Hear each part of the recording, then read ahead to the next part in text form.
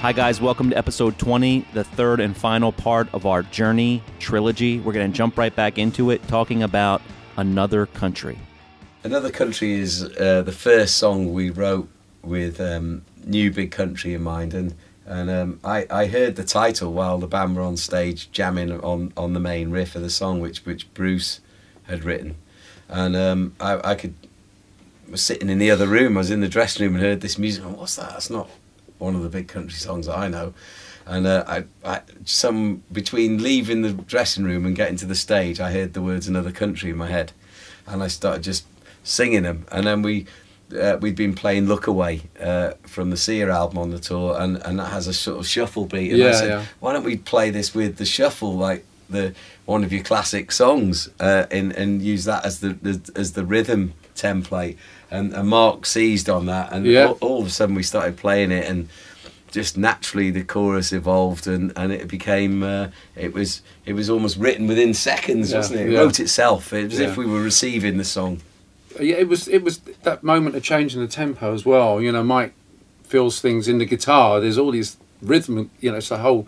If you actually listen to the strumming of a guitarist, it's a complete drum kit going on. There's upstrokes, downstrokes, and you know you can hear it all going on. Mike changed it around to the 6/8 groove that we were always good at with Big Country. From "Look Away" is what you said. Yeah, I think from my point of view, because I didn't have to play the guitar like Stuart, so I was able to slightly step outside the music and be almost voyeuristic about it, and I could see it maybe slightly early because I wasn't involved in the intricacies of working out a harmony with Bruce, so I could actually orchestrate a little bit more and have a bit more time to let the music come into me and suggest lyrics, and again with Another Country, we played it instantly live, which is something Big Country never ever did. When Stuart was alive, Big Country never ever played a new song after the Crossing live before it was recorded. Every song post the Crossing was recorded and then played live. And I walked into a dressing room after we jammed it on the sound check, and Bruce said, "We're going to play it tonight." And it was that even that moment was symbolic of this new adventure that there was. We were going to do away with the traditions and not be afraid to show ourselves. Yeah, I think it was again a leap of faith when you get a new song. It's your little baby, and you know you want to nurture it and develop it. But this time round, I remember Bruce saying, you know, to hell with it. Let's throw our ideas at the sound check. Let's just do it. You know, we've got a chance. Fears, isn't it? And there's something quite amazing at a sound check that you know you've got a big, powerful sound on stage, and it can really make you creative because you're hearing it in a real situation rather than imagining what it's going to sound like. You can throw an idea at a sound check, and it's like it's already been written because you have the weight of the PA and the sound. You know, sound comes back here and it's inspirational. So we decided to work the songs quickly as possible. And I think again, when we played it live, it was like we were giving the music to the fans straight away, and they were becoming involved. They were making the journey. They were having to think, "Hang on, I'm not ready for new music," but here it is. And it was like almost we didn't have time to think. It was very courageous of the band to play it live, because I was actually shocked that they wanted to go that far. And I had to write the lyrics on and have them on pieces of paper on the monitors, and we never said anything. We just went on and played it. We never introduced it. We just played it, and you could see people looking around going, "Is this a B-side? Is this off an album? I don't know." And it quickly spread on the internet, and the fans were commenting on YouTube about this new song. They didn't know where it was coming from, and they were trying to track it down as to what it was. And it led us back to the original Big Country producer, Steve Lillywhite, who produced the Crossing album, because Steve heard the track in New York, and he was straight on the phone. "I want to work with a band. This is as good as anything they've done."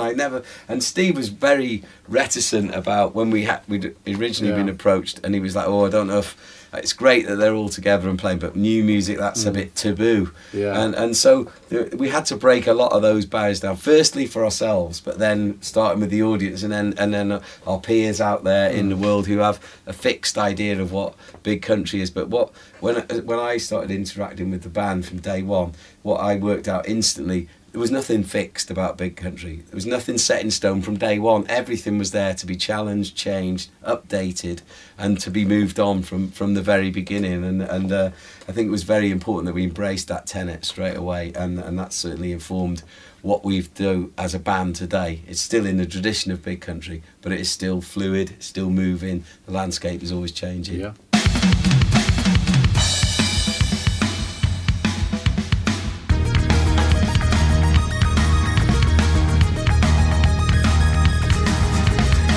In another country, I lay me down beside still waters. I dream aloud.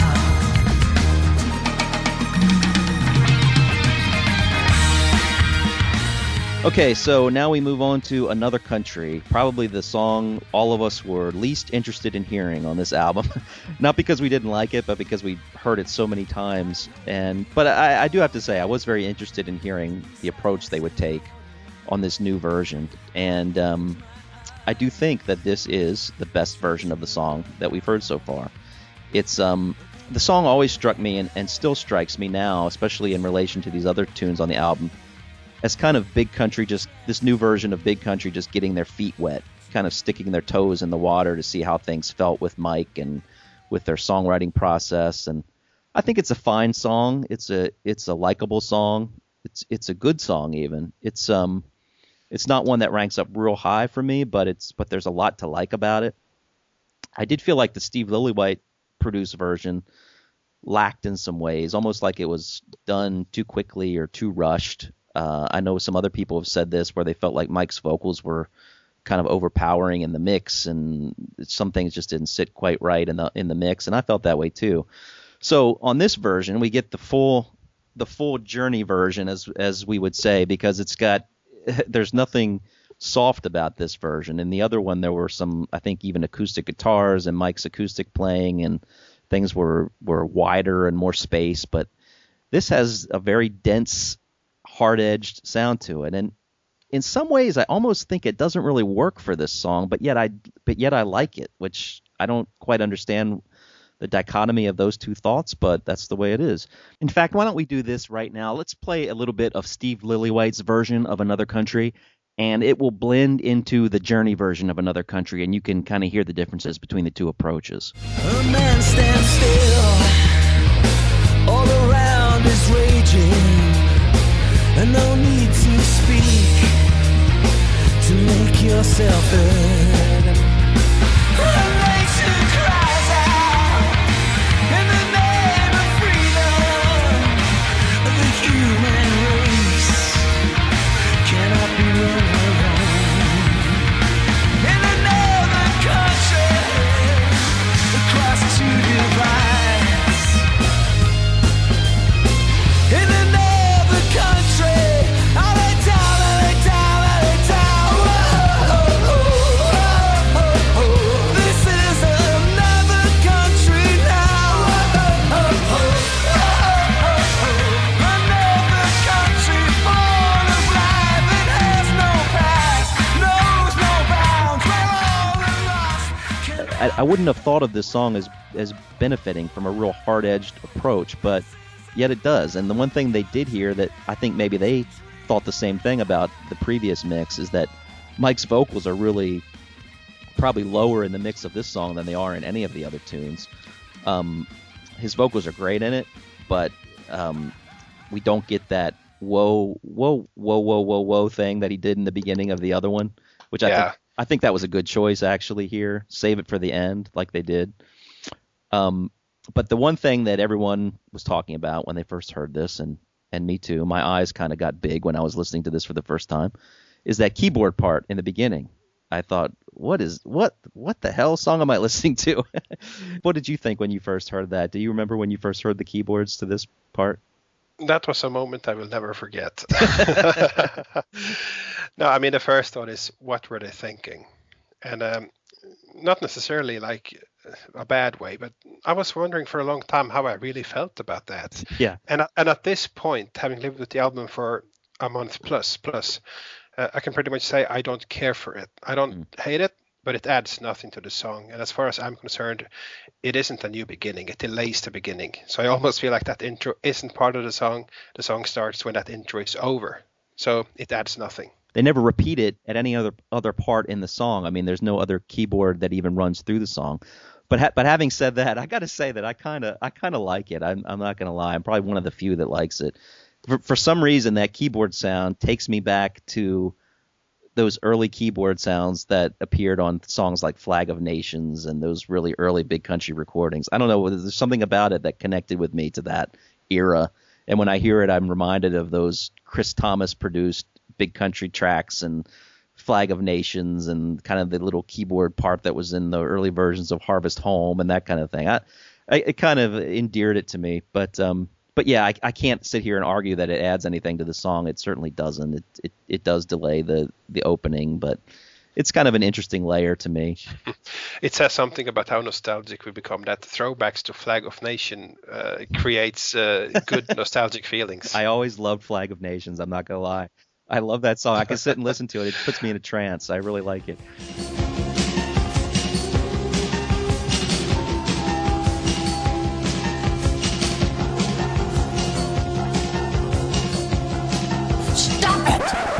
I guess to sum up, I do like the song. I like what they did to it. I like the hard-edged approach that they took. Although I do think that I would like to hear a better produced version with a little bit more of that space and some of those acoustic guitars, and maybe even throw in the keyboard again, because I think the song itself kind of craves that type of approach more than the full bore rock approach. But it's an interesting thing to hear, and it was it's a song I don't skip and I enjoy listening to, but low on my list. Yeah, I don't reveal much when I say it's low on my list too, but again, like we mentioned before, this is the song we lived with the longest. So from that perspective, it's the least interesting song as the album comes. Even though I have to say, this is definitely the best version of the song we have so far. The Steve Lillywhite version definitely tried too hard. I think that was the problem with that one. And right out the gate with Mike coming in, whoa, and almost too much in your face, and look how big country we are. And there was this element of style over substance. Yeah. But I never minded it, because this was a song to come back with. And we talked about mission statement songs for the song The Journey, and this is definitely another mission statement song. So it was important for them to get that out there with the Lillywhite single. And I'm really glad it did it. You know, it's always, there's something endearing about Big Country with Steve Lillywhite. You can't help but feel a little nostalgic and think a little back to how it was. Right. Maybe I did expect a little bit more from it, but I think the difference between that version and the album version that we got here is this one flows naturally. It's overall much less forced. So on the original single version, they tried too hard. That was a band trying to be Big Country, whereas this song sounds naturally like Big Country, apart from the intro. But the difference between the two it's really noticeable. So yeah, you covered most of it quite well, so I don't have too much to add. Apart from that, this is the longest song on the album at 4 minutes 43 seconds. Wow. I guess the intro has a lot to play in that, but there you go. So I must admit, I've lived with this song so much longer than the other songs, so it isn't yet one that lights me on fire. It isn't a song I reach for, even though it as nice as it is to hear an improved version. So I rank it at 11. Yeah, that's where I have it too, at 11.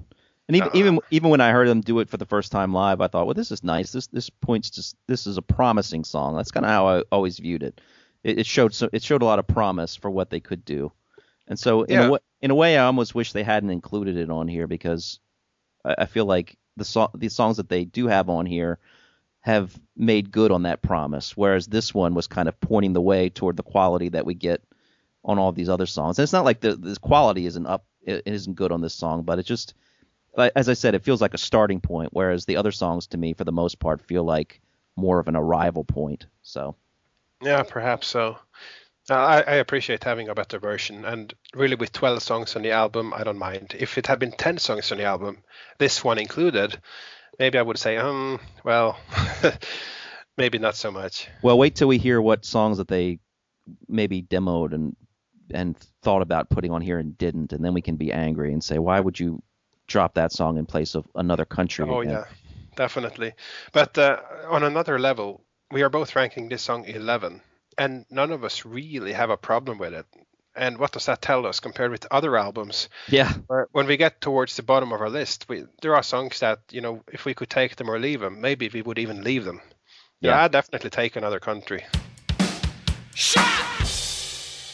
Hi, this is Bill in Illinois in the USA, and I'm giving my review of the new Big Country CD. I think it rocks hard. Lyrically, I think it falls short of Big Country's best, but the intent is there. Mike Peters' fingerprints are clearly on the songs, but musically, it rocks hard like a hurricane. The stars of the album are obviously Mike Brzezicki and the Watsons. I couldn't believe how good they sound together. My favorite tracks are, unfortunately, the glitchy return once I got the CD. It was exactly what I was hoping for from the disc. And while Derek Forbes is great through the album, it is on this song that I think Tony Butler would have stood out the most, because there's a few good bass breaks in there. And Derek Forbes is strong on the album, but I think here is where Tony Butler is missed the most overall. I think that the song itself sounds like an uncovered Big Country demo that has been revived by the band, and it sounds just like I was hoping the whole CD would sound. That being said, I think the ballads are more Mike Peters-y and the rockers are more band-y, if I can use those terms. It sounds bad, but that's how I feel. I think Mike Peters filled in fine. I think lyrically he made some nods to Big Country that were necessary, but I think the songs definitely have a more Mike Peters bent than a more Big Country bent in the lyrics. In the music, Big Country is back, and it's awesome. All in all, it's great to have him back. It's a great CD. My favorite song would be The Return. Too bad I had to wait after the first 3 or 4 listens for the disc to actually come to hear it. It's so sad that that song is glitchy. It is the best song on the CD, in my opinion, at least if you want to hear the old Big Country with a new singer. It's great to have him back. It's a great CD. I'd give it 4 out of 5 stars. Thanks. Bye. Keep up the good work on the podcast. Hi, this is Bill in Illinois. I forgot to give you my 2 criticisms of the CD. The first is the background vocals seem at best an afterthought. I wish they were either not there at all or much, much louder, higher up in the mix. And the second is in the song After the Flood, where right in the middle of the song they have a bit of a breakdown. Instead of going, ha, he should have said, sha. That's it. Bye. Return is a song that is you find deep into the Journey album, and it was sequenced. Bruce here suggested put it deep in the album, and personally I thought it was one of the great songs. It's got all the classic hallmarks of Big Country stamped all through the song, and I thought it should have been early on the album. But when I was playing the record, I realised that Bruce had quite cleverly put it in a similar place to where Fields of Fire comes in the crossing. And to me, it has that similar effect as a record. It is a celebration of everything that Big Country is all about. And we have had the pleasure of playing it live once, and I know it's going to be a future Big Country classic. Yeah, Return musically, it's kind of, as Mike said, it's kind of in the same vein as Fields of Fire, similar tempo, and it's got all the sort of classic Big Country lines, the twin guitar and the military snare and all that kind of stuff. So it is definitely a journey back in time, that one.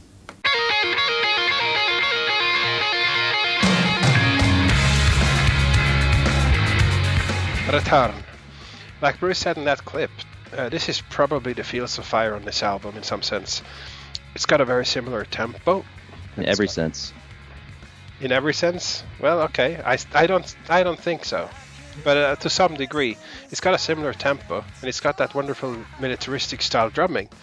But also, and I think this is the main thing for me, it's the closest the album comes to the classic Tony bass sound, more than anything. I really hear that on this song, and love it. It's wonderful. Inside your spirit will always remain here with me.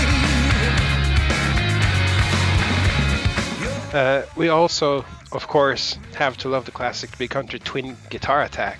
You just gotta say yes. That really makes me smile. Yeah. Really wonderful. And I'm gonna leave for you to speak more about the music, because I know you like that bit. Lyrically, this is definitely not a song about Stewart. To me, this feels more like Mike speaking to Stewart than a general band tribute, where he sings stuff like, "I can hear your voice in the silence calling out. I can feel your footsteps behind me, they never die." The guy definitely feels Stewart's presence, as the band does on this album. And I think they said in interviews that they almost approached it like Stewart was there, but just in the next room right now. And that it felt like that. And this might be what Mike refers to when he sings, "You never left, you only went away." Which, incidentally, is a phrase that should be well known to Alarm fans, as Mike actually has a song called "I Never Left, I Only Went Away." That song can be found on the Under Attack album from 2006. So it's interesting. Mike is known to borrow from himself and reference his older works, so who knows? In Big Country context, it's a fresh line anyway.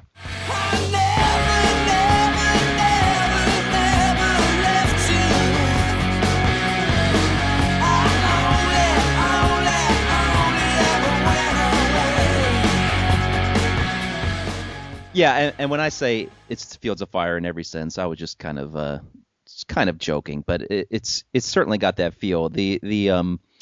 But where it really is and basically becomes Fields of Fire is that middle section.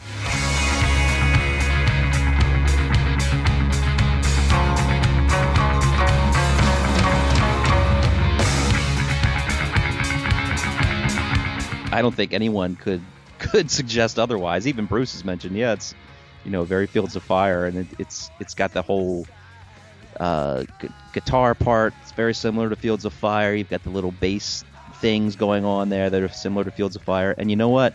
I am not complaining one bit about that. I love it. I love that they did that. Now, if they would have done every song in this vein, then maybe someone could say, oh, they're really just going back and recycling the old stuff, and they're not trying to do anything new, and et cetera, et cetera. Clearly, they've already established the fact that they've got all kinds of new sounds happening on this album. They've gone into new territories musically. So the fact that they would go back and return, pardon the pun, to this old Big Country sound and not be ashamed of it, and as you said in the last episode, to flaunt it. And I think that's what they're doing here. They're flaunting that sound, and I love it. Yep. I love that they did that for us, for the fans, and that they didn't think, oh, we can't do a song like this. It's too much like the old Big Country. No, they needed to do a song like this, and it reestablishes, I think, their love for that style, and it reaffirms the fans' love for this style of music. So, I mean, when I first heard this song, it was a live track, and probably most of you heard it that way. And from the very first time I heard it, it was in my head all day long. And that's a great sign for a song. My 4-year-old son, every time I play this song, he starts singing along to the chorus just spontaneously. Mm-hmm. So it's got a very memorable chorus, and it's just got the line that I wrote down to describe this song is joyous. It's a joyous song. And yes, it's about Stewart. There are a lot of bittersweet lines in it. One of my favorites is when he says, he's talking about Stewart, assumingly, and he says, your love of the mountains, the river, the sea. Of course, he's got river again there, but I'm going to forgive him. It's just a nice, sweet line. And there's so many nice, sweet lines. You mentioned a couple already in this, and it fills my heart when I hear them. And the way Mike sings them, it's so true and so emotional. And I think he really captures the way a lot of us feel about Stewart, and it's a comforting song. I love that you referred to the bass, because I think this is one of Derek's best moments on the album, bass-wise. In that second verse especially, you can hear him doing some really cool, very Tony-esque bass type of stuff, and the bass is just really big and booming and powerful. It's just a really fun, wonderful song, and it gives you the goosebumps, the old goosebumps of the old Big Country, and another one of those songs that gives me a lot of hope for the future and what this lineup can do. Mm-hmm. So I rank it very high. This is number 4 for me. Oh, that's nice. I see a lot of people really liking the song. I like it too. It's not in my top half of the album, but I still love it. It's number 8. Hey there, all you beautiful people in big country land. This is Tom from California with just a few of my thoughts about the latest album, The Journey. I don't know how I could possibly even begin to share with you the many, many thoughts and opinions I have about this album, mostly great and some critical, in the span of 3 minutes. So I'll keep things general, and hopefully we can continue additional discussions in depth on the Facebook companion page that goes with Tom and Svein's podcast. I do want to echo the sentiment shared by many fans that my expectation of the album was at best average, and I think that came in large part from the Steve Lillywhite produced precursor single Another Country, which in that form to me seemed like just a rehashing of everything they could possibly pull out of the Big Country playbook and create some sort of a greatest hits collection in a 3-minute span. And I didn't hear any real freshness or excitement there. So my disappointment from that actually gave me the incentive to just wait out the album, not listen to anything on YouTube, no live recordings, no studio sessions, nothing.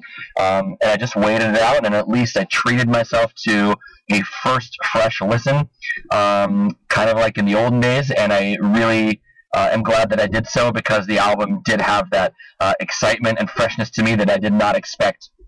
And for the most part, I think most of the album is fantastic.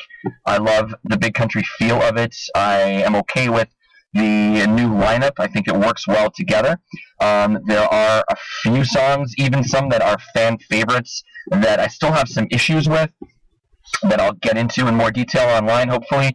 One of them is Home of the Brave, which I love in parts, and in other parts it doesn't come together for me. I think the song has 3 separate sections that are not well combined or related to each other.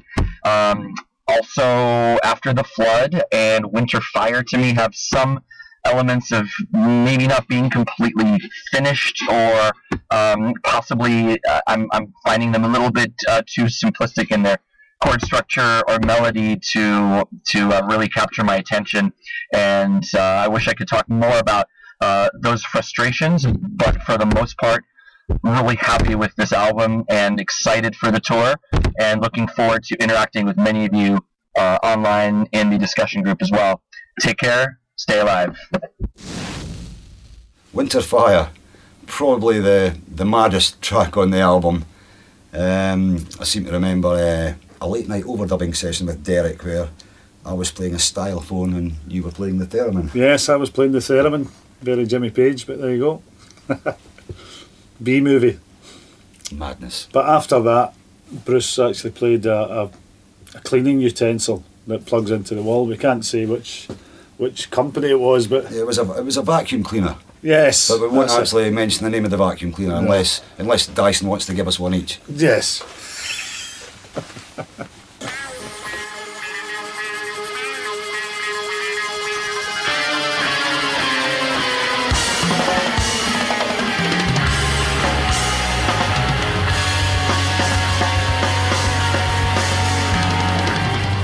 All right, so now we get into Winter Fire, and this is another song title-wise. I've heard Winter's Fire, Winter Fires, and now it's Winter Fire, or as Beavis would say, Winter's Fire, Fire, Fire!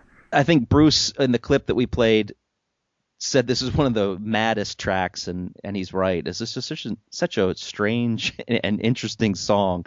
I've got to admit, when I heard this live, there were parts of it that I really, really liked and was looking forward to, but the one part of the song that, when I heard it live, never really quite clicked to me, and I was kind of wondering how it would sound when they finally did it, was the chorus. The chorus always, I don't want to say I didn't like it, because that's a little too overstating the way I felt about it, but the chorus often felt like it was kind of plodding to me and kind of lumbering along, and there was just something about it that wasn't quite working.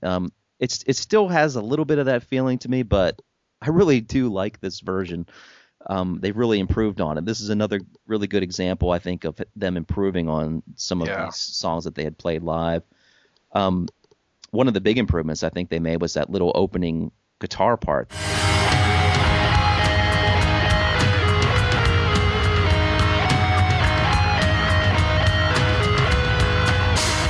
I think this song really called for an opening lead track or a lead guitar part like that.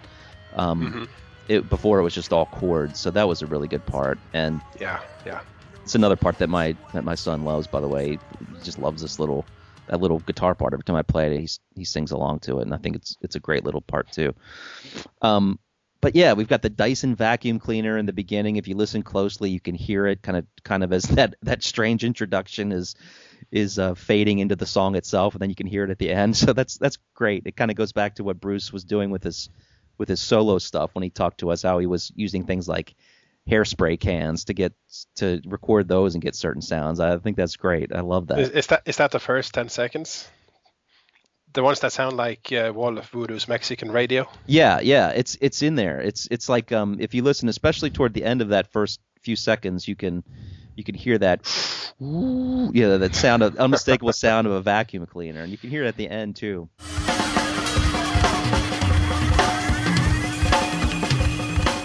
It's kind of a creepy song almost, and I don't want to say any big country song is creepy, but it's got kind of a mysterious, ominous vibe. Probably ominous is a better way to put it. I really, again, don't really know what Mike's singing about, but some of the lines conjure some interesting emotions. I like the opening lyrics a lot. In the corridors of power, no church watches over me. That's kind of a cool line. Don't know exactly what he's getting at, but again, it kind of goes back to those earlier songs where the wordplay is almost more important than a conscious understanding of exactly what he's talking about. I prefer that kind of approach. Great vocals on this too, and that chorus. The one thing about that chorus, that is a tough vocal part. I mean, he is really stretching his limits there in the vocals, and he nails it. It's he's singing his heart out in that chorus, and it sounds great.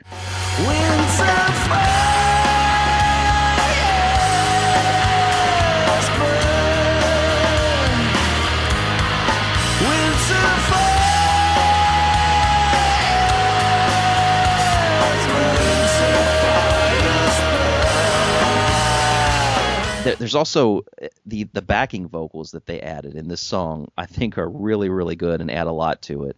And that's during the chorus when you get, I think I can make out Mark Brzezicki's voice in there saying, "Winter's fires burn." And it's just, again, It's got that ominous feel to it. I love it. Great backing vocals. And my favorite part of the song is the end and kind of the play out section, but starting with Mike saying the winter fires have already started to burn one by one, one by one. It gives me chills when that part comes on. I think that's great. And the guitar part comes back in from the beginning, and you get this weird, like, it almost sounds like a Wizard of Oz type of chanting vocal where people are going ba. I've never heard anything like that in a big country song. So that's another good example of them doing something new and interesting. And it adds to that weird feel of this very weird song. Yeah. The last thing I'll say about the song is actually the last part of the song, which is Mark's amazing drum play out. I mentioned to you before that it reminds me of the end of All Fall Together a little bit.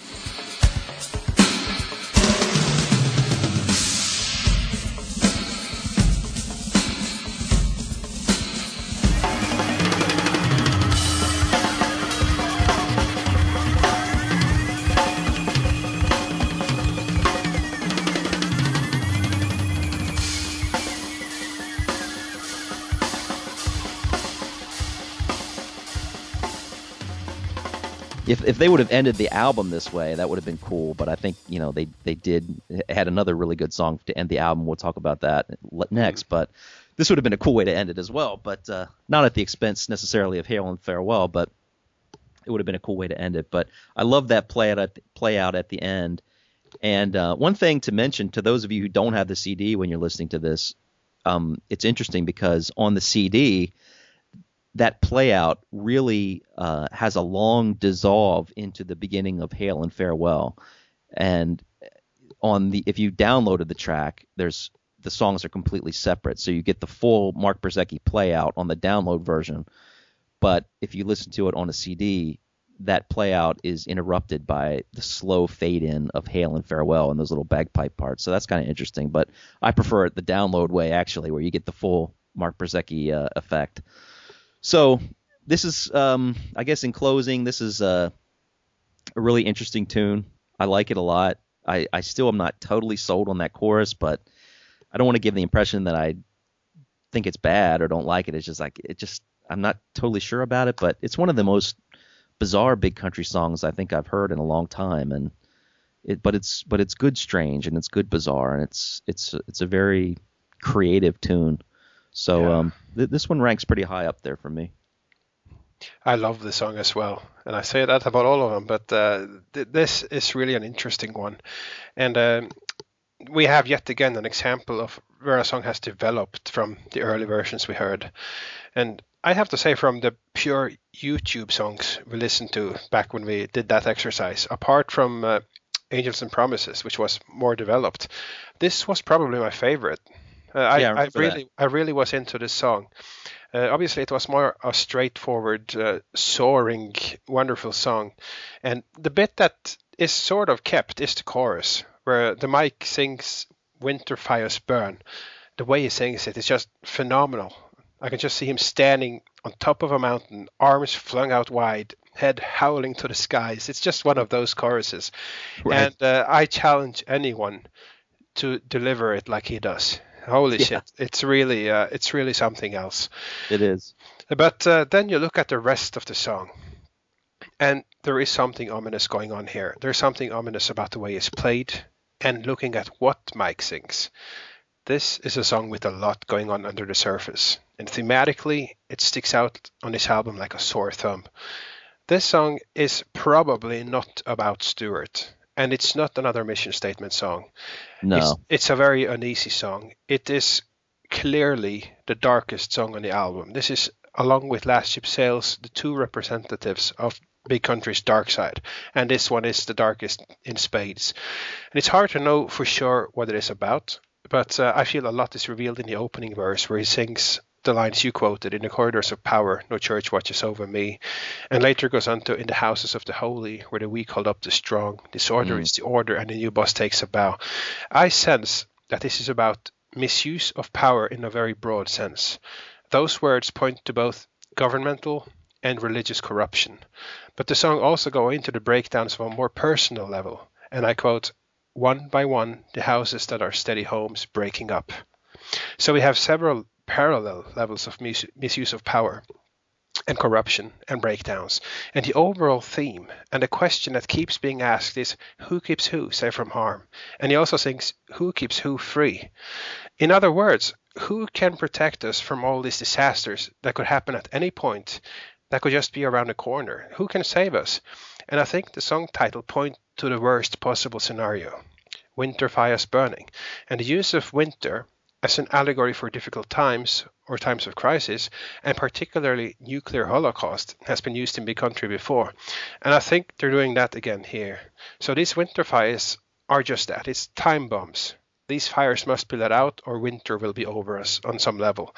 And this applies to all the levels. You have the governmental misuse of power, you have religious, and you have the personal levels, which are nothing like a holocaust, but it's a personal holocaust. So the winter fires are time bombs.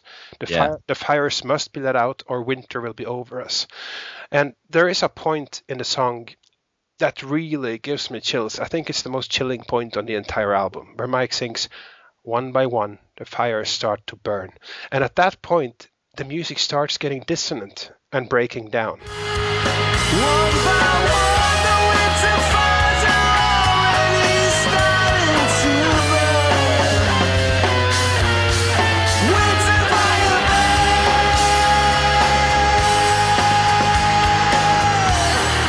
Winter fire burn. This passage really underpins how things are starting to go wrong and heading for disaster. And that's such a wonderful moment. You definitely get a sense of the breakdown that is going on. And the music and the lyric are both part of the storytelling here.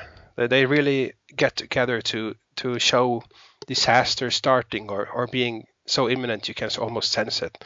So it's a very dark song. It's almost a political song. And I feel this is the song where Mike strived the most to put himself in Stewart's shoes and tap into the darker sides of his lyric writing.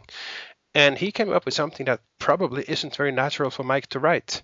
I'm extremely happy with the results, even though you could almost question whether it fits thematically on the album. It really sticks out, but it really works. And I love the fact that they have these songs still. I do too. I think it fits, and I agree. I think this is, and see, this gets back to my complaints early in the album, and especially when I said that I know Mike is capable of doing better than some of these lines, because this is another example where I don't have any problems with these lyrics. In fact, I love them, and I know that he can write stuff like this. And so when he allows himself to settle for what I consider to be a little bit more cliched lines, I do believe it's probably a matter of just the time that he can commit to things. I don't know, but I know when he writes lines like this, I'm like, yes, this is what I want. Try to maintain. All we're asking is that you maintain this superior level of quality throughout every song. Like, come on. Right. Yeah. You want him to write like Stewart. Right. And of course, we're rewriting history as if Stewart never stumbled a little bit in his lyric writing. Everyone does who has such a vast catalog of work. But I don't want to belabor that whole point. We should really focus on the fact that this is a great song lyrically, and I think Mike, as you said, I mean, you brought up some great points there. The lyrics are very ominous, and they do paint these very interesting pictures, and that whole motif of who keeps who free, and et cetera, et cetera. It does point to that whole corruption of power thing. Yeah, I mean, I don't have much to add to that. It's in fact, now that you're talking about it and I'm thinking more about it, it's another situation where I'm thinking, damn it, I want to put this up higher on my list now. It's too low. It's too low for me. It's too low for me too, but I'm running out of good spots. But it still reached number 7. See, I have it in number 8. Okay, shame on you. I know. It's a great song. It is a great song. Hey guys, Tim Eldred here, one of the newer Facebook members. Glad to have this chance to talk to you directly and throw in my 2 cents on the new record. So, where should I start? These guys are magicians. Somehow they managed to get everything I hate about music onto one album. I'm not calling it The Journey, I'm calling it The Gurney, because it carries the corpse of Big Country into the morgue. Let's dust for Prince on this murder weapon. First, Mike Peters. Who is this guy? Give me a singer with some actual experience, please, not some amateur with a vocal range so narrow that you can fit it through a keyhole. And somebody tell him there's more than one octave, and bring up the energy level next time, because it sounds like he had a hangover on every track. Every track. Number B, the music. It's garbage. It's all over the map. Maybe next time they could check with each other first, because there's nothing holding it together. It's like they performed it separately and mailed in a file that got mixed by a chimp. Mark was just hitting one drum over and over with a baseball bat. And after all this time, I thought Bruce knew more than just the cowboy chords. Part 3, the lyrics. What a disappointment. There's no humanity in here, nothing I can personally relate to. Where's the power ballad? Where's the dance party tune? Where's the one about the big car and the bling and the girls? And callbacks to previous lyrics? Really? The last thing they should do is try to revive the original tone, because who wants that? And now, the verdict. After hearing this, I plan to avoid the live shows at all cost. But I'll play the album again the next time I have insomnia. And there's no way they're going to get another dime out of me for the next one. Face it, Big Country can only be what it used to be, with great songs like Flag of Nations and Eggplant and that disco mix of One Great Thing. Well, that's my 2 cents. Happy opposite day. Hail and Farewell is the last song on the journey, and I think it encapsulates the frame of mind we've been in as a band lyrically throughout the record. It is we are saying hello and goodbye at the same time, hail and farewell. The song came to us late night in the studio. It just started as something we were jamming in a way. Jamie had the ebow out and a mandolin and was creating an atmosphere. And because it was late night and it was coming towards the end of the year, we just tapped into that hail and farewell theme that runs at New Year's. And Big Country have a tradition of playing at Hogmanay and saying goodbye to the year that's gone and welcoming the year to come. And we thought that was something kind of symbolic of our journey, and was something that we felt quite strong about. And as soon as we recorded it, we just knew that it was the closer for the album right there. I'll agree with you there, Mike. Definitely. It was just when we were playing it just sort of came together just as a unit, and then it's kind of strange because how we've been recording this album, it's kind of been like, almost felt like a hotel. People have been coming and going because of due to everyone's commitments and just the time frame we've had to record it. So it's the way it worked out was just having people doing their wee bits here and there, and it just came together really nicely. And it was a great atmosphere, and it was the one time that we felt we actually brought genuine bagpipes. We felt it was appropriate that, Big Country had been tagged with this bagpipe guitar sound, so we actually thought, let's bring some real bagpipes in, and Derek Forbes contacted Mick McNeil, who was in Simple Minds with him as well, and Mick recorded some real bagpipes and sent them down, and we put them into the track to create this Scottish underbelly to the whole thing. So within the track there's a lot of atmosphere in the track, and again we debuted the song live literally just at Hogmanay up in Scotland when we played the Journey Starts Here concert in the band's hometown in Dunfermline. We played our first gig with the lineup that's made the Journey album in the place where Big Country played their very first ever gig back in 1982. So again, we've been bringing and making good all the links that join the past to the future.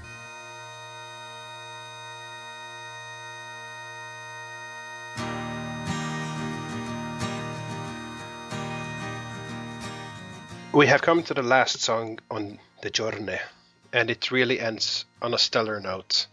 If you look back at the Journey as an album, it doesn't really have any of the Big Country epics that I was hoping for. I know we spoke a lot about would there be epics on the album, and there really aren't any epics, but instead, with this song, we got a Big Country anthem, which is almost the next biggest thing we could have gotten.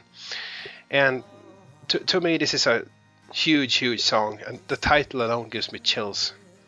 It gives a feeling of full circle, it adds a sense of finality, and they are saying hello, they're also saying goodbye. So obviously it's the end to the album, but I kind of get a even greater sense of finality to it than that.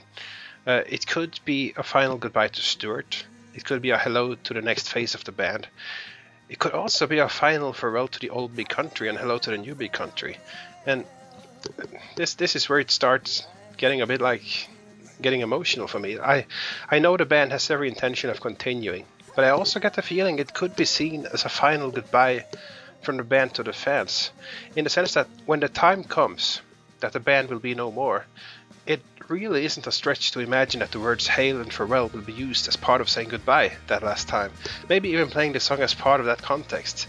And those kind of thoughts choke me up a bit to think about that. It could also be a goodbye to someone who is departing this world or has departed the world. It has that feel to it. But obviously there's a lot of different things going on. So first of all, the down-to-earth references, which is clearly the New Year's thing. Waiting for the bells to ring for New Year's to begin, and especially the use of lines from Auld Lang Syne, which is a song we don't sing in Norway, so I actually associate that song with Big Country, because it was always sung at their New Year's gigs, so that's a wonderful association for me. I'm always thinking of Big Country when I hear Auld Lang Syne, but this is definitely not just another New Year's song. There are definitely other themes there, used in parallel. So I quote again, stuff like, time to say goodbye, life begins again. This could be rebirth, it could be new beginnings, but given the context of the album and the overshadowing presence of Stuart, I can't help but think that this could be a tribute to someone who is departing. And the title of the song certainly feels more like that than a New Year's song. And especially if you look at the word hail. Hail has a greater meaning than just hello. It can also be used to show tribute and respect. And especially in the Scandinavian countries, way back in the day, you would say hail the king, which means more than hello king. It's tributing and almost cheering the king. So you could use that word and tribute someone as part of that farewell. So what I take away from the title Hail and Farewell is definitely the sense of honoring someone who is leaving, which is much more than a new hello goodbye. Mike also sings Wherever You May Roam, That's Where I'll Be, which could mean I'll never stop thinking of you, you'll always stay with me in spirit, which again underpins the finality of saying goodbye to someone who's departing. So given that, and especially the delivery of the song, both vocally and musically, it's just one of those songs that really touches me very, very deeply. So it's very clever in a way of Mike. He uses the themes in parallel. He uses the theme of New Year, where the year is over and a new one begins, and there are themes of rebirth, and there are themes of wherever you go, I'll carry you with me, and these in parallel seem to point a certain way. So I think that's incredibly smart. To talk about the musical aspects a bit too. Time to celebrate the debut of bagpipes on a big country album. It almost seems strange that this is the first one with bagpipes. I can't sort of celebrate. Yeah, sort of. They could have been powerful, right? They could have been more powerful. But even so, it's kind of strange. I don't know if I was the only one who had to ask myself, is this really the first time? I'm sure you had the same sort of thing, that I kind of have the feeling they've been there, or they should have been there. But it's about time anyway.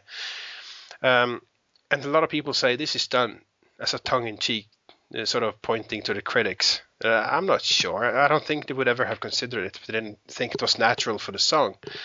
And that's it. It feels very, very natural. But I would have liked them to go a bit more over the top on the end, but that's fine. And I don't know who is the main responsible person for this song and who brought it in. You know, it's a group collaboration like all the other songs, but I'm just thinking this is exactly the kind of album closer that Mike has on many of his albums. So well, it sounds like Mike all the way to me. I know they're all credited for it, but this sounds like a Mike song, at least at its roots. Yeah, I wouldn't. It sounds like nothing that Big Country would have done in the past. Yeah, it's a different kind of song for sure. I think in the interview clip that we played to begin with, I think Jamie was credited with coming up with some parts that the others latched onto and created a song.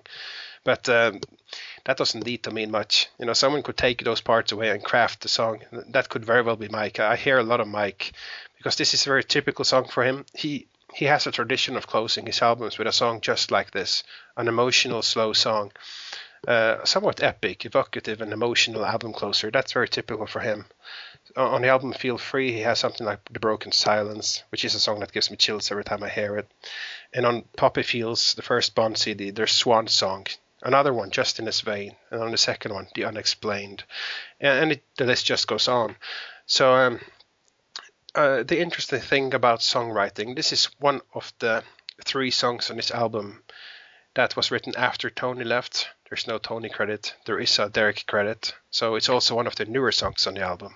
Yeah, this song always struck me as Mike all the way from a musical standpoint. This is something that I never would have expected to hear from a Big Country approach. Like certainly there are pieces of these other songs for the most part, except for Hurt actually, which ironically I also thought was always Mike, and it turned out at least the chorus was. But I kind of got the impression with this too. I mean, Big Country never really would have written what I've seen referred to as almost like a Hey Jude type of song. And that's kind of what this is, although they stop a little bit short of getting to that long, drawn-out Hey Jude thing of that song. But so when I first heard this song live, I wasn't sure how to take it at first because it really did strike me as being very, very different from Big Country. But I liked it. It's impossible not to like it. It's a very likable structure, likable chord progression, and it's really the same thing the whole way through, but it's got that kind of U2 approach where they play the same chords the whole way through, but it slowly builds and it more is layered on and the emotion is ramped up as the song goes. And again, that's not a big country thing, and yet I'm sure that they all added their parts to it, but I really believe that Mike probably came in with the genesis of this song, or at least the bones of this song, and they kind of built around it. Yeah, the bagpipe thing, you would not have convinced me that those were real bagpipes if I hadn't heard it from the mouths of the band themselves. I mean, somebody said that on the Facebook page, and I was quick to say, no, I don't think those are bagpipes. They sounds like keyboards to me, like with a bagpipe setting, because I've never heard bagpipes sound so muted like that and far off not only in the mix, but they just they don't have that power that I associate with bagpipes. So I'm interested in exactly what the guy played, and if they were like traditional bagpipes or what was some other alteration of the instrument. But that being said, yeah, it's great that they are here. In fact, when I thought that they were keyboards, I was almost ready to make some kind of post about, wouldn't it have been great if they had actual bagpipes in the song? And it's kind of like the same discussion of the drums of Restless Native all over again. Yeah, it is. It very much is. I'm going to stop assuming these things. I seem to be wrong about most of them, but man, I would have bet anything that these were not real bagpipes, and they are. My only issue with this song, and I think it's a really beautiful song. It's a great way to close the album. It's a perfect way to close the album. Good lyrics. Really like the associations with New Year's. One thing that he did live that I really liked and wished he would have carried over onto the album version is he counts to 10, and I noticed that he's still doing that in the live versions of this song.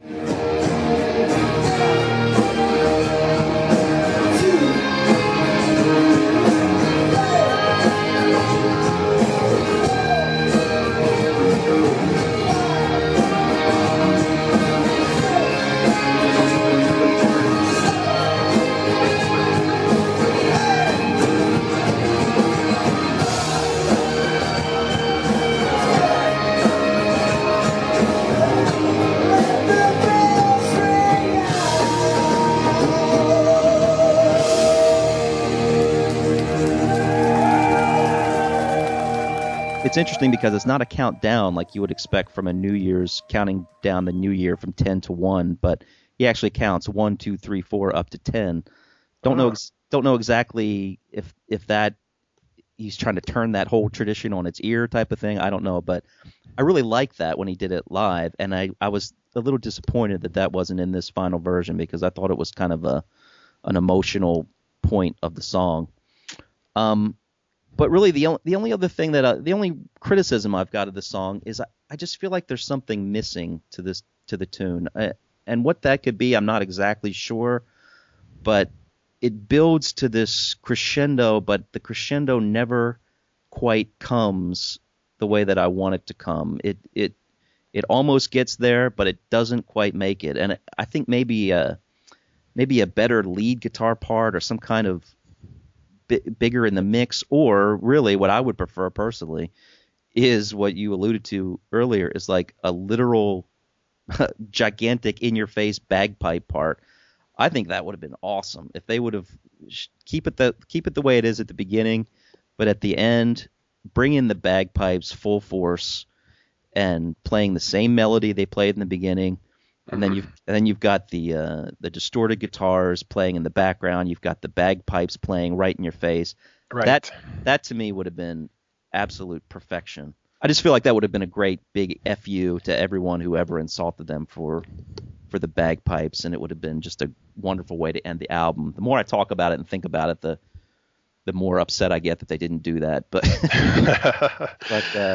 yeah, I can't say much. That's the only criticism of the song that I have. It's a really lovely song. It's a great way to end the album, and even though it doesn't have much in the way of big country to me in the sound, with the exception of the EBow flourishes and all those things.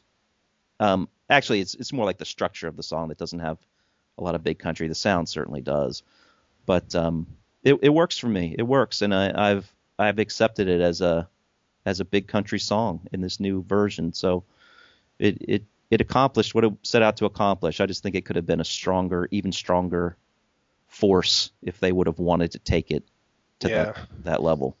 And even though I think the ending is complete and there is a huge crescendo, I totally agree. It could have been even stronger with more bagpipes and stronger bagpipes. Yeah, So that would have been good to see, definitely. I mean, it just kind of it almost strikes me a little bit as like the Angels and Promises. It's not that abrupt, but it does, and it doesn't fade out. It sort of ends, but it's just like they're really getting into the big the big Hey Jude part, but they stop. They suddenly stop. It's almost like, nah, let's not do that. Let's just stop. But it does go on for over a minute. Yeah, so it's it not does. like it's abrupt. I just feel like once they get into that and the whistling part, which I actually really like, again, that's something you would never expect it in a Big Country song. That one I had to get used to, but I like it now. I like it. I mean, we had Stuart whistle at the beginning of Pink Marshmallow Moon for a minute, but not like this where it's got like it's like people marching and whistling a happy tune. But it's something about that worked for me. But it's almost Beatlesque, a lot of this song, and of course we've already talked about Hey Jude, but it does have a Beatlesque type of flavor to it a little bit, which is what removes it from being a lot like Big Country to me. But yet it is Big Country. I accept it as a new Big Country song, and I do like it a lot. But it's a little lower on my list than maybe it would have been if they would have kind of done some of those things to the end. I would have been happier. But as it stands, I do like it a lot. It's a great way to end the album. It really is. I would say it's a perfect way to end the album. And from my glowing speech, and if you've done the math, you would know that this is my number one. Oh, really? Wow. Yeah. This is number 9 for me. Yeah, this is the one we disagree the most on. Yeah, definitely. But it's still pretty high up. It's not surprising because, I mean, like I say, it's you've already said that it's something Mike has done many times on his albums, and it does strike me as more of a Mike song, and I know you are more of a Mike fan, so yeah, it makes sense to me. So I have the total rankings, how we feel about the journey, and like we both have said, this ranking is already wrong, so it probably doesn't make much sense to go through it, but I'll do it quickly anyway. From the bottom and up, we have Hurt. It's the first song we both agree on. It's the last one on an album, and followed by Another Country, The Journey, Winter Fire, which I would have ranked higher now, Strong, Return, Home of the Brave, Last Ship Sails, and Hail and Farewell. And then we get into the top 3, Angels and Promises, After the Flood, and on top, In a Broken Promised Land. So I can live with that. Oh, I can definitely live with that. The number 1 especially, yeah. Good.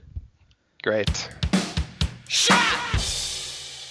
Well, one thing we didn't talk about much in general terms is the fact that this album is split up into 3 acts. If you look on the back, you've got In a Broken Promised Land through Hurt is Act 1. Act 2 is Home of the Brave through Last Ship Sails, and Act 3 is Another Country through Hail and Farewell.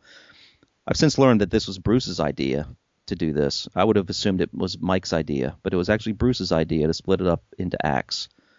And I can't really make out any specific theme to each act, but it'd be a good question to ask Bruce, just why they were split up that way and what he thought about adding them that way. I mean, I don't know. Do you have any thoughts about that?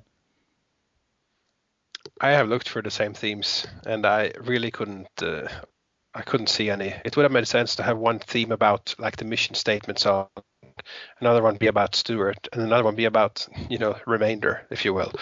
But no, it's really a mishmash. Well, I mean, it makes sense from a musical perspective because, I mean, Act 1 ends with the ballad, Hurt, and then you come back in Act 2 with something that's 100% different, which is Home of the Brave, and couldn't be more hard-rocking. So that makes sense that the one act would end with a ballad and the next act would begin with the direct opposite. And then Act 2 does the opposite of Act 1. It ends with a very, very hard-edged song, and Last Ship Sails comes back with a pretty different approach with the keyboard opening of Another Country, and then ends with Hail and Farewell. So I can see it from a musical perspective, how it varies. But from a thematic perspective, as far as the moods or the lyrics of the songs and what they represent, Yeah. I'm not sure. Of course, it's hard to judge any of that without any lyrics to reference. I really don't have much to say about those. I'm curious, like everybody else. That I see no rhyme nor reason to it. I think the way one act ends and the other one begins is random, to be honest. It doesn't feel like anything really thought out to me. All right, so that's the journey, and I think we can obviously assume that this is one of those albums that we agree far more than we disagree. I think we're both just probably very surprised by how this came out. I know I am. We've already talked about it in the beginning, so there's no reason to go through all that again. But just in general terms, it's a great return to form, I think, for Big Country. Really, maybe return to form is the wrong way to put it, because this is a totally different form. But they really recaptured the spirit, I think, of the early days of the band. For me, they did. Yeah. And Bruce has said the same thing. He said this is the best, or he said they lost their way after the Seer. So he goes all the way back then and almost says this picks up after the Seer. So that surprised me a bit that he would go that far back and say everything after that maybe we lost our way. That's 5 albums, or is it 5? Yeah, that's 5 albums that he sort of said we lost our way on those 5 albums, and now we're picking up again. I was glad he said it in a way, because it just made me feel like I was vindicated for feeling that way all those years. I mean, I felt that way, but at the same time, there's a ton of stuff to love on all those albums, and I love all those albums, really. I mean, some more than others, but they're still Big Country to me, and I still love aspects of them, and I love looking back and playing them and everything else. But yeah, it was nice to see the band, someone associated with the band, actually admit that maybe we did lose our way somewhat. Because, I mean, if they would have come out with an album like this after the Seer that was more hard-edged, and who knows what would have happened, instead of them being kind of pulled into these different record company ideas for what they should be. But I guess when you're successful, that's what happens. And it's not like the band is coming off any kind of giant success right now. They're just trying to reestablish themselves. So we'll see how this album does. I don't know how well it's selling. I don't know. I know it debuted at 36, I think, on the UK charts. Something like that. 36 or 37, which was considered a very good debut, top 40. It fell off of that top 40 within the next week, I think. But I'd like to know. I'd be interested to know how well it's selling, how well it's doing, how well the shows are going, and the attendance. We've heard some shows are sold out and packed, some maybe not as much. I think they're playing a little bit smaller places maybe than the last couple tours, but who knows? It'll be interesting to see what's happening. I mean, it's all just really starting for them with this album, and I think they're all really committed to taking it as far as they can go and touring it. And I mean, good grief, they're coming to America for the first time, and I don't even know how long it's been. They played here once in '99, but that was just a fluke. So really, they haven't toured over here since probably the Seer tour. So that's amazing that they're no, actually, of course, the Buffalo Skinners tour. What am I thinking? But still, long time. So how would you rank this album against past albums? Is it too early? For me, it is. I've seen people say that it stands right up there with The Crossing or with Steel Town or et cetera, et cetera. I can't personally do that. No, me neither. Now, quality-wise, I will say that I do think it stands up with those albums. There's a quality to the way this album was constructed and recorded and written that I think stands right up there with the quality that was used on really all of Big Country's albums. I mean, songwriting-wise, we might differ on some of the things that they did, but they always had a quality that they stuck to and they adhered to, and that quality is there here. I mean, there's so much going on this album. There's so many layers to it. Musically, it's very well thought out. It's very well produced. It's very well arranged. So quality-wise, to me, it stands up with anything the band has done. Now, if you want to talk about the emotional impact of the songs and how great the songs are, I mean, I think they are great. Many of them are great, but I'm not personally ready yet to say this is number 4 in all of my big country albums. I'm not ready to quite say that. To me, it's a new big country, and I'm judging them as that. So I'm not really stacking this up against the past. Do you even have a definite ranking of all the other ones? Fairly definite. It might fluctuate slightly a little bit, but yeah, I have a pretty solid ranking. At least the first 4, I mean, are solid. So it's pretty solid. So yeah, I mean, I'm confident in the way I feel about those, but and that's the thing. I mean, this album, it's inspired a lot of interesting emotions through the fan base, and rightly so, understandably so. Some people seem angry by it. I don't know why exactly, but just don't want to even give it a chance. Others have really been dubious about it and have been won over by it, and they've been willing to give it a shot and say that this album has really convinced them that there is something to this lineup and they do have something to offer. So I don't think they should bother trying. I'm sure the band doesn't, but I don't think it's for me, it's not worthwhile to try to stack it up against the old catalog yet. I want to see what else this band does and where they go from here. But I think certainly. I think at the very least they've proven that they're a force to be reckoned with. So. Yeah, definitely. I think that was the important point right now, to come back with something and show that they mean business, and that's exactly what they're doing. But I can't quite rank it either. It's much too early. Ask me again a year from now or 10 years from now, maybe. I'm far too scientific about it myself and far too analytic. So I'm not one of those who can rank something high out of sheer enthusiasm. And I've seen those discussions where people rank it in their top 3 or top 2 even. I think that's fantastic. I love that enthusiasm, and I love how people can embrace the album so quickly and wholeheartedly like that, almost without reservation. But that's not really like me, to get carried away with something like that and immediately start putting it on that level.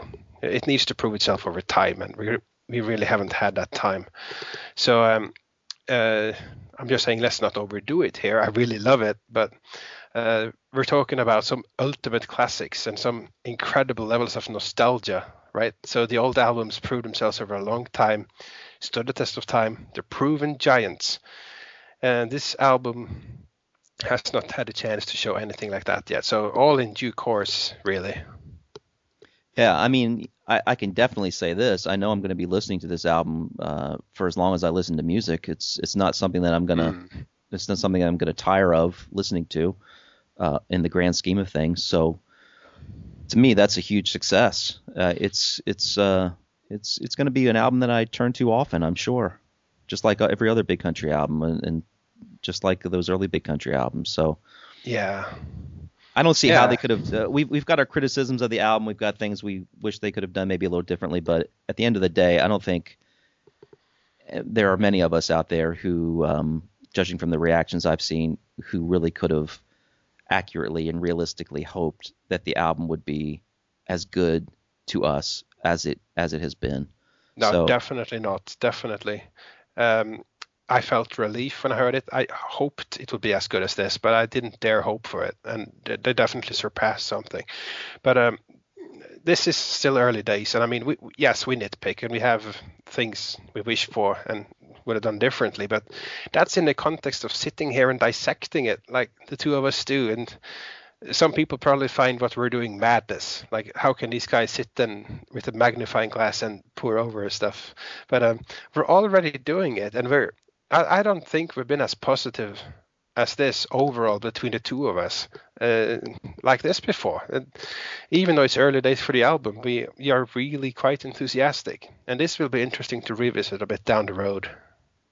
Yeah, it will be, and I'm confident though that my opinions aren't going to change that much. I mean, some of my song rankings will change, I'm sure, but I'm confident that I'm always going to consider this to be a really great album. Period, and it's a great big country album. And I'm someone who was ready to not think that. So I'm not someone who was just going to say it's got Big Country's name on it, I'm going to immediately like it. I was Right. I was willing to not like it if I legitimately did not like it and say so. So you've got people who think that there are people who just are going to like it no matter what. Well, maybe there are, but I wasn't one of those people. And if I didn't like it, I was probably more ready to not like it, to be honest with you, because there were so many things that I was still wondering about. But the fact that they won me over as strongly as they have, I mean, I can only speak for my own expectations and what that means based on the expectations I had. But to me, that says an awful lot about the quality of what they've produced here. Because I'm a pretty tough audience, even for bands that I love as much as Big Country, as you know, people have probably seen just by things that we'll nitpick, etc. So they won me over, and that's I'm ecstatic about it. I think I can say I was ready to think it was an okay album. So I was more ready to say, yeah, this is okay, because based on the people involved, I knew it would hold a certain quality. The question was, would it be exceptional?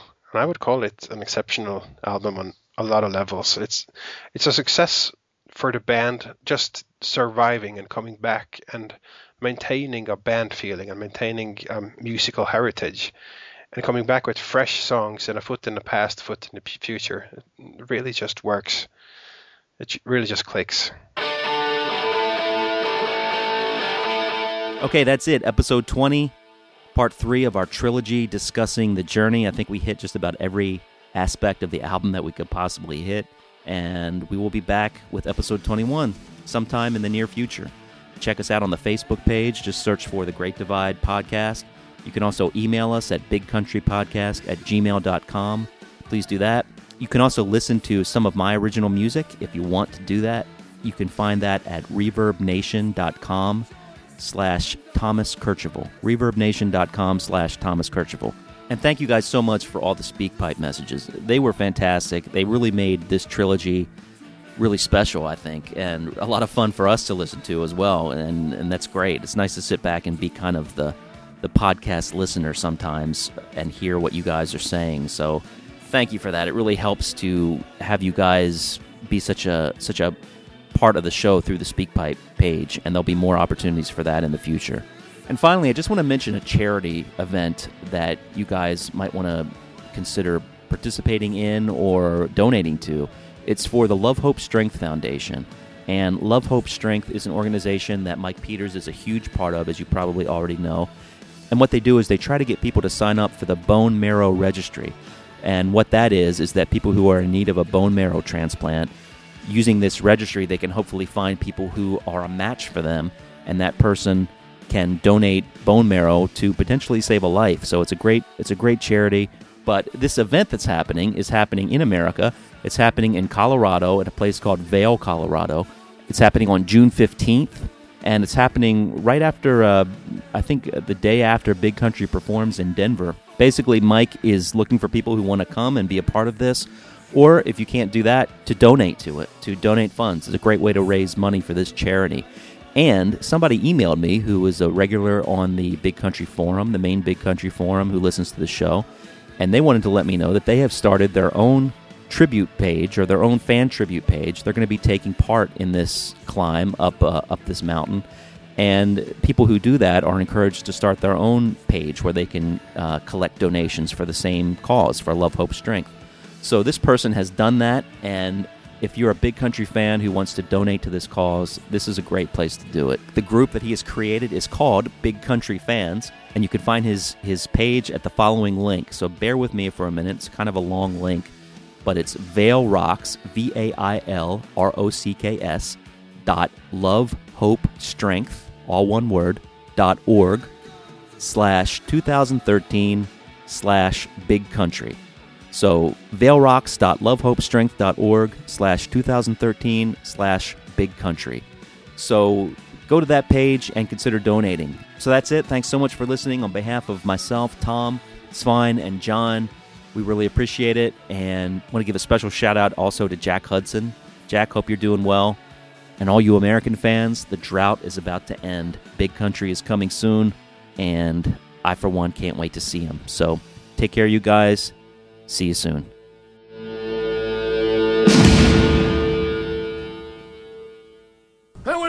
wonderful. Bravo! I loved that. Oh, it was great. Well, it was pretty good. Well, it wasn't bad. Well, there were parts of it that weren't very good, though. It could have been a lot better. I didn't really like it. It was pretty terrible. It was bad. It was awful. It was terrible. Get him away! Hey, boo! Boo!